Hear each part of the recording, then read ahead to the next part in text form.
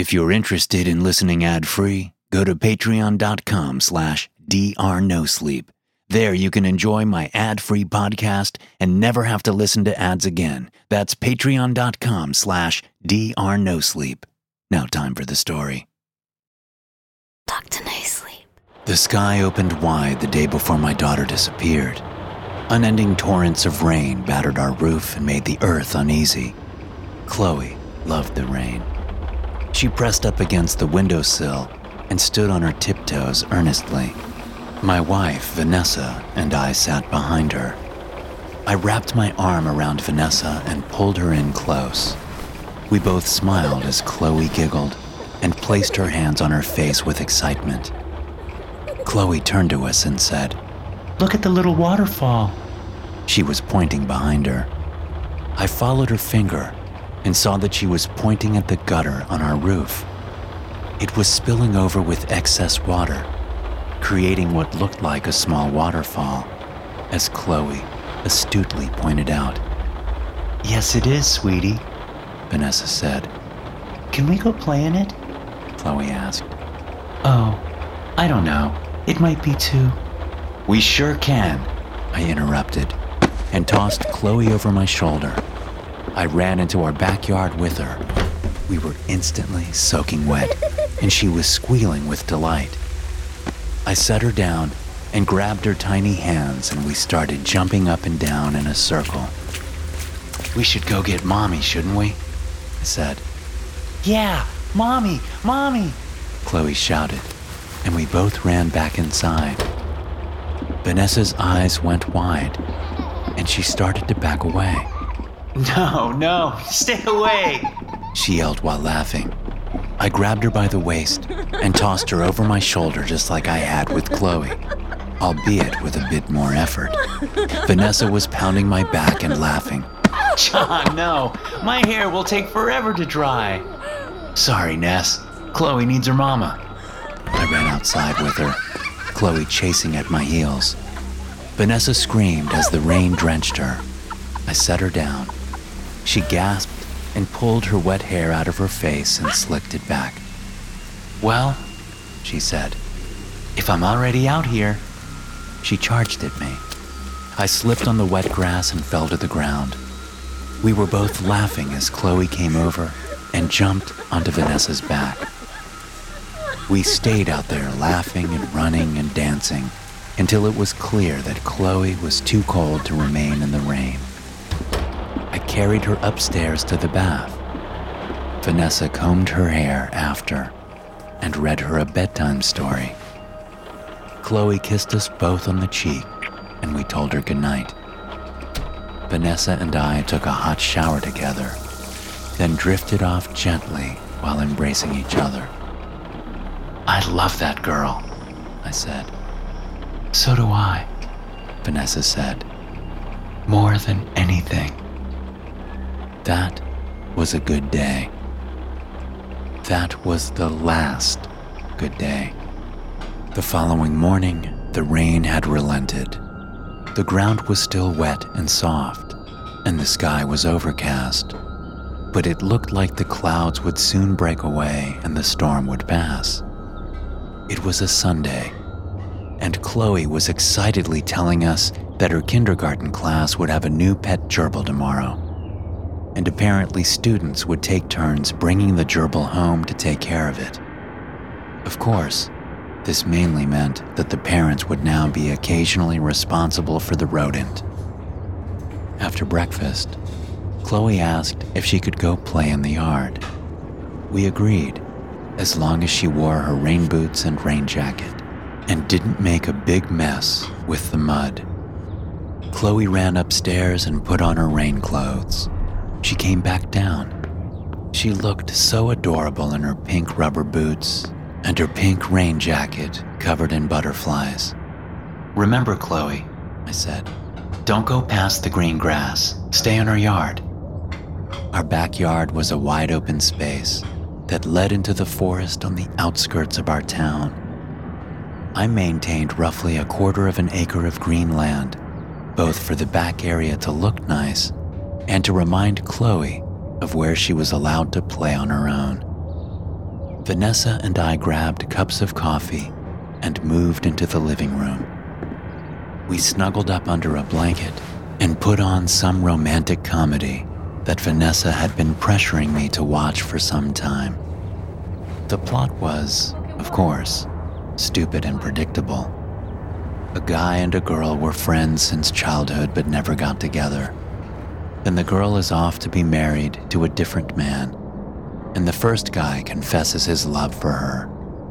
She leaves her man at the altar and marries her best friend. I was rolling my eyes by the end, but Vanessa was teary-eyed. So, when she asked me what I thought, I told her I loved it. I remember this so clearly because the life-shattering thing that happened, well, it happened at some point between the start of and the end of that stupid movie. Vanessa stood up and carried our cups to the kitchen. On her way, she passed by the glass screen door that led to our backyard and paused. "John, where's Chloe? Hasn't she been playing in the backyard this whole time?" Vanessa peered left and right, then slid the door open and called, "Chloe!" There was no response. Vanessa walked to the front door and checked the porch for our daughter as I now checked the backyard for a second time. Vanessa returned to me. Her movements were much more sporadic and quicker than they had been a moment ago. Still not certain of the level of panic we should have been feeling, we jogged out of our backyard and into the open area that led to the forest. I peered as far as I could in every direction, trying to spot pink against the fiery colors of autumn. "Ness," I said, "go to all the neighbors along this side and see if any of them saw Chloe playing out here.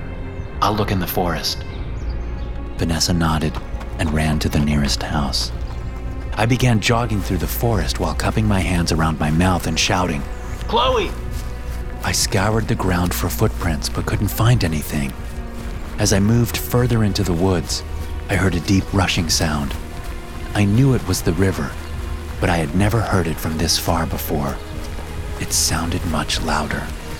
When I made it to the river, I saw why it was louder. The previous storm had caused the river to expand and overflow. It was larger than I had ever seen. The banks that had been worn away created a greater passage for the river to flow through. I approached it somberly. I was looking out at the dark, muddy water when the ground gave way beneath me. I caught myself by the back of my arms and climbed back to solid ground.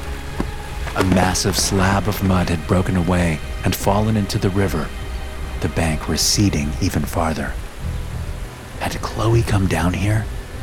Had she been playing by the river? My heart was beating faster, but there was no sign of her. I turned away from the river and something caught my eye. It looked like hair was spilling out from behind a nearby tree.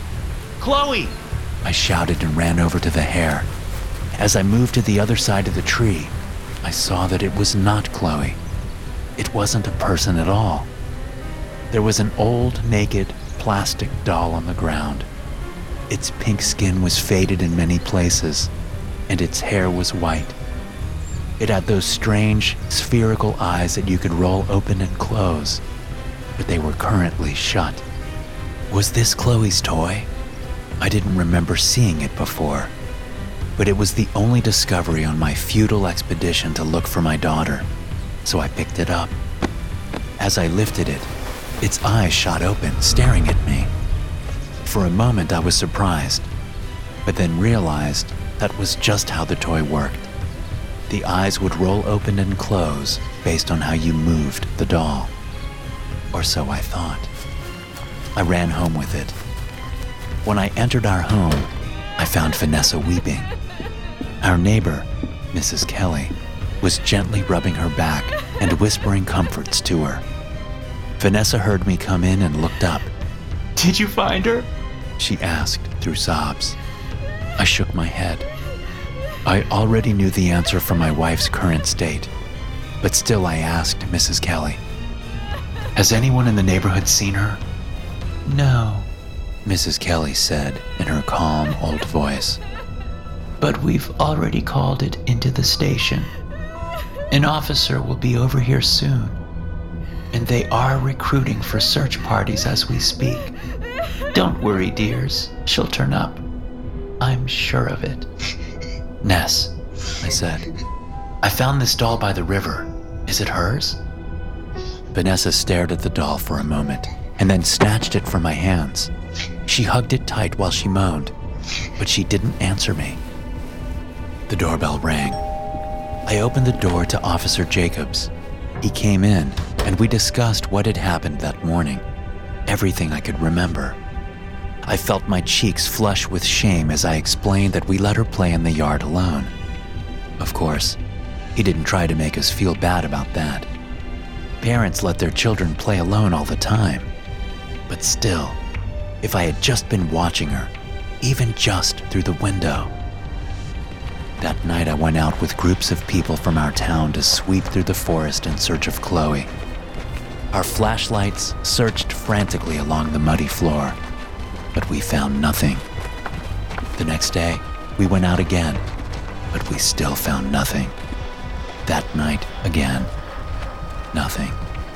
No one wanted to say it to me, but I was almost certain of what had happened. Chloe had stood on uneven ground and slipped into the river. My hope of finding her started to shift to a hope of at least finding her body. Vanessa had not come out on any of the search parties. She withdrew into herself. She rarely spoke or responded to me. It was like she had been zombified, but she always kept that doll with her. One day I came home and saw her combing its hair. The doll looked different. Its plastic skin was now clean, and its color was an even tone. Vanessa must have washed it at some point, but how could she have corrected the faded color of its skin? I also noticed that its hair was blonde. In fact, it was the same color of blonde as Chloe's hair, but I tried not to think about that. Wasn't its hair white before? I asked. Vanessa turned her head slowly to me. Her eyes had dark bags under them, like she hadn't slept in days. Her hair has always been blonde, she said. Her hair? I questioned. You mean the doll? Vanessa said nothing. She turned away from me and continued to comb the doll's hair. I decided to leave it be. I understood that she was grieving in her own way, and I didn't want to do anything to upset her. My boss had offered to let me take some time off work, considering what had happened, but I refused. Honestly, I didn't want to be stuck at my house all day. It would have driven me crazy. Working was a way to distract my mind. I didn't have to think about Chloe, and I didn't have to sit there with my wife, who barely communicated with me. And most importantly, I didn't have to consider the upsetting psychological ramifications of my wife coddling a doll I found in the woods. But things continued to get stranger. One day I came home and found the doll sitting at the dinner table. It was dressed in familiar clothes. Vanessa was cooking dinner. Her skin was paler than I remembered. What is that doll wearing? I asked, even though I already knew the answer. Oh, Vanessa said. I didn't want her to be naked, so I put some old clothes on her. You put Chloe's old baby clothes on the doll? I put her clothes on, yes, Vanessa responded, not looking at me. I stared at the doll. It looked even newer than I remembered. Its skin was bright and smooth. It had a faint smile, and its eyes looked forward into nothing. I hated its little smile. Vanessa, this needs to stop. She stopped chopping the carrots in front of her and turned to me, the knife still in her hand. What needs to stop? It seems odd. This doll isn't, you know. Vanessa burst into tears. What are you saying? She wailed. Why are you being so cruel? Okay, I said while trying to comfort her. I'm sorry. Forget I said anything. I just want you to be okay." I held her close and waited for her to calm down. To my surprise, she actually embraced me, and she seemed to be feeling better. "Do you want to watch a movie tonight, as a family?" she asked. "Of course," I said, and kissed her gently. We sat down on the couch, and I discovered what she meant when she said, "as a family." Vanessa placed the doll between her and myself and wrapped her arm around it. I was becoming increasingly uncomfortable. She was obsessed with it. I couldn't bear to say it out loud, but I knew she was treating the doll as if it were Chloe. And I was all the more upset by the fact that the doll really did look like Chloe. At least, now it did. It looked like her more and more every day. But had it looked like her when I found it? Hadn't it been old and dirty with white hair? I watched the doll's face as the light from the television danced across it. It just sat there, smiling, its smooth eyes reflecting the scenes from the movie. I looked at Vanessa. She seemed somewhat happy, but still her face looked sickly, her eyes vacant. I forced myself to stay and watch for her sake, but the second the movie ended, I went to bed. The following week, things got worse. Every day when I returned from work, Vanessa was cuddling and stroking that doll. Vanessa had grown extremely pale and thin. The bags under her eyes were almost black, giving a sunken effect to her face. She was always frowning, and the doll was always smiling. One night we had another storm, not nearly as bad as the last one, but I remember thinking how much Chloe would have loved it. Then I felt unbearably alone in my grief, as I knew that I couldn't bring up our real daughter to Vanessa. That night I went downstairs to get a glass of water, when I saw something that made my heart skip. There was a flash of lightning that illuminated the living room, and for a moment, I saw something sitting by the window. I flipped the light to the room on, just in front of our window. The one Chloe used to lean on and look through was Chloe's little armchair. We had bought her a small chair that matched my large one, and she enjoyed sitting in it while copying whatever I did. But now, sitting in that chair was the doll. It was wearing Chloe's clothes, sitting in Chloe's chair and watching the rain just like Chloe had. Why the hell had Vanessa done this? This was beyond questionable coping mechanisms for grief. This was pathological. I walked up to the chair and saw the doll's face. Its cheeks looked rosy and vibrant. It sat there with its small, infuriating smile. Reaching to remove the doll, I immediately recoiled as I touched its skin. It felt alive. The skin of the doll didn't feel like plastic. It felt like human skin. It even had a warmth to it. Ever so slowly, I leaned closer to the doll. Part of me wanted to run as fast as I could, but another part of me needed to investigate further, to understand this horror. I placed my ear right on the doll's tiny chest, and there it was. Bum bum, bum bum, bum bum. A heartbeat. I jumped away in terror. Still, the doll just sat and stared at the rain. The early signs of morning began to lighten the clouds. This couldn't go on. I didn't know what was happening or how it was happening, but I knew my wife needed help, and I knew this doll was something vile. I ran upstairs, prepared to drag my wife from our home into a hospital or a psych ward, no matter how much she protested.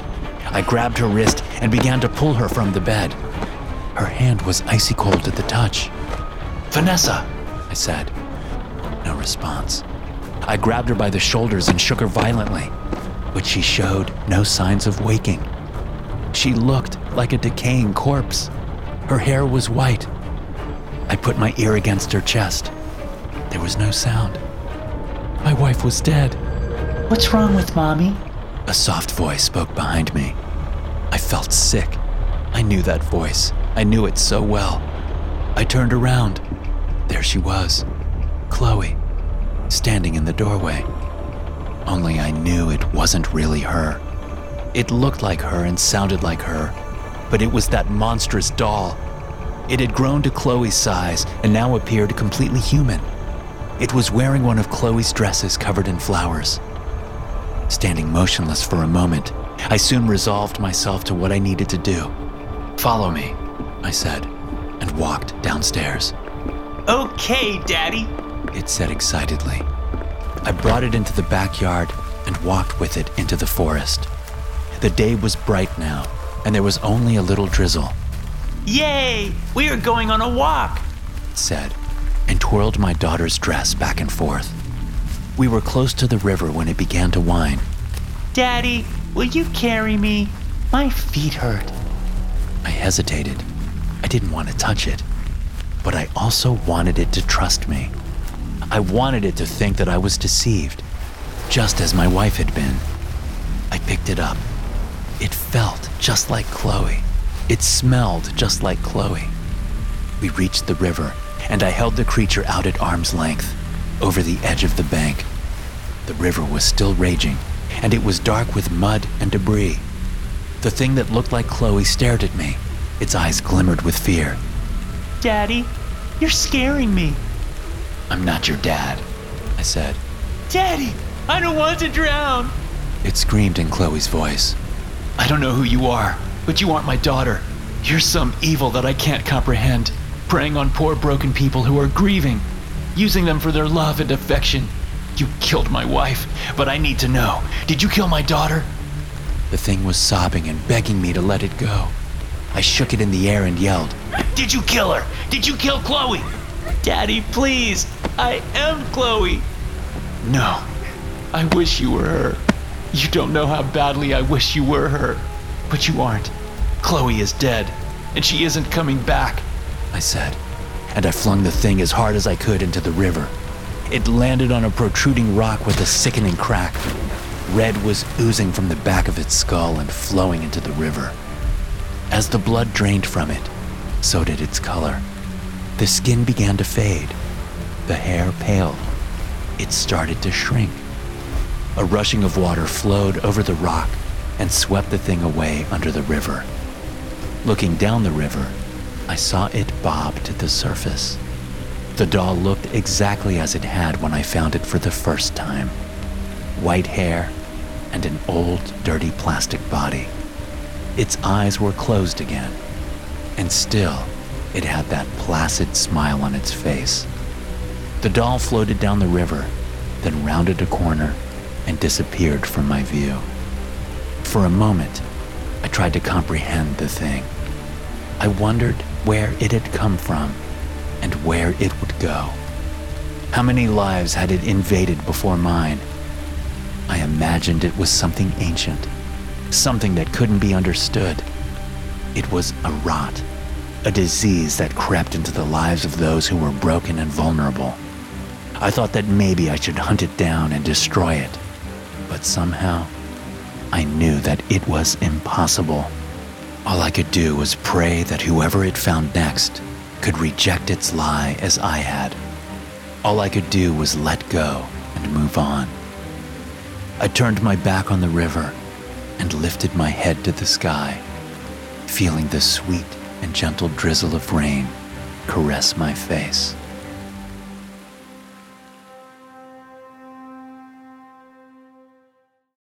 Hey guys, thanks for listening. I want to give you all a quick heads up regarding some upcoming political ads you may start hearing leading up to this year's presidential election. These ads do not represent my own political viewpoint. So if you hear a political ad play on the podcast and it's not in my own voice, then it has absolutely nothing to do with me personally as a podcaster. Thank you again for being a dedicated listener of mine, and I can't wait to have another amazing year with you guys. I'll see you in the next episode.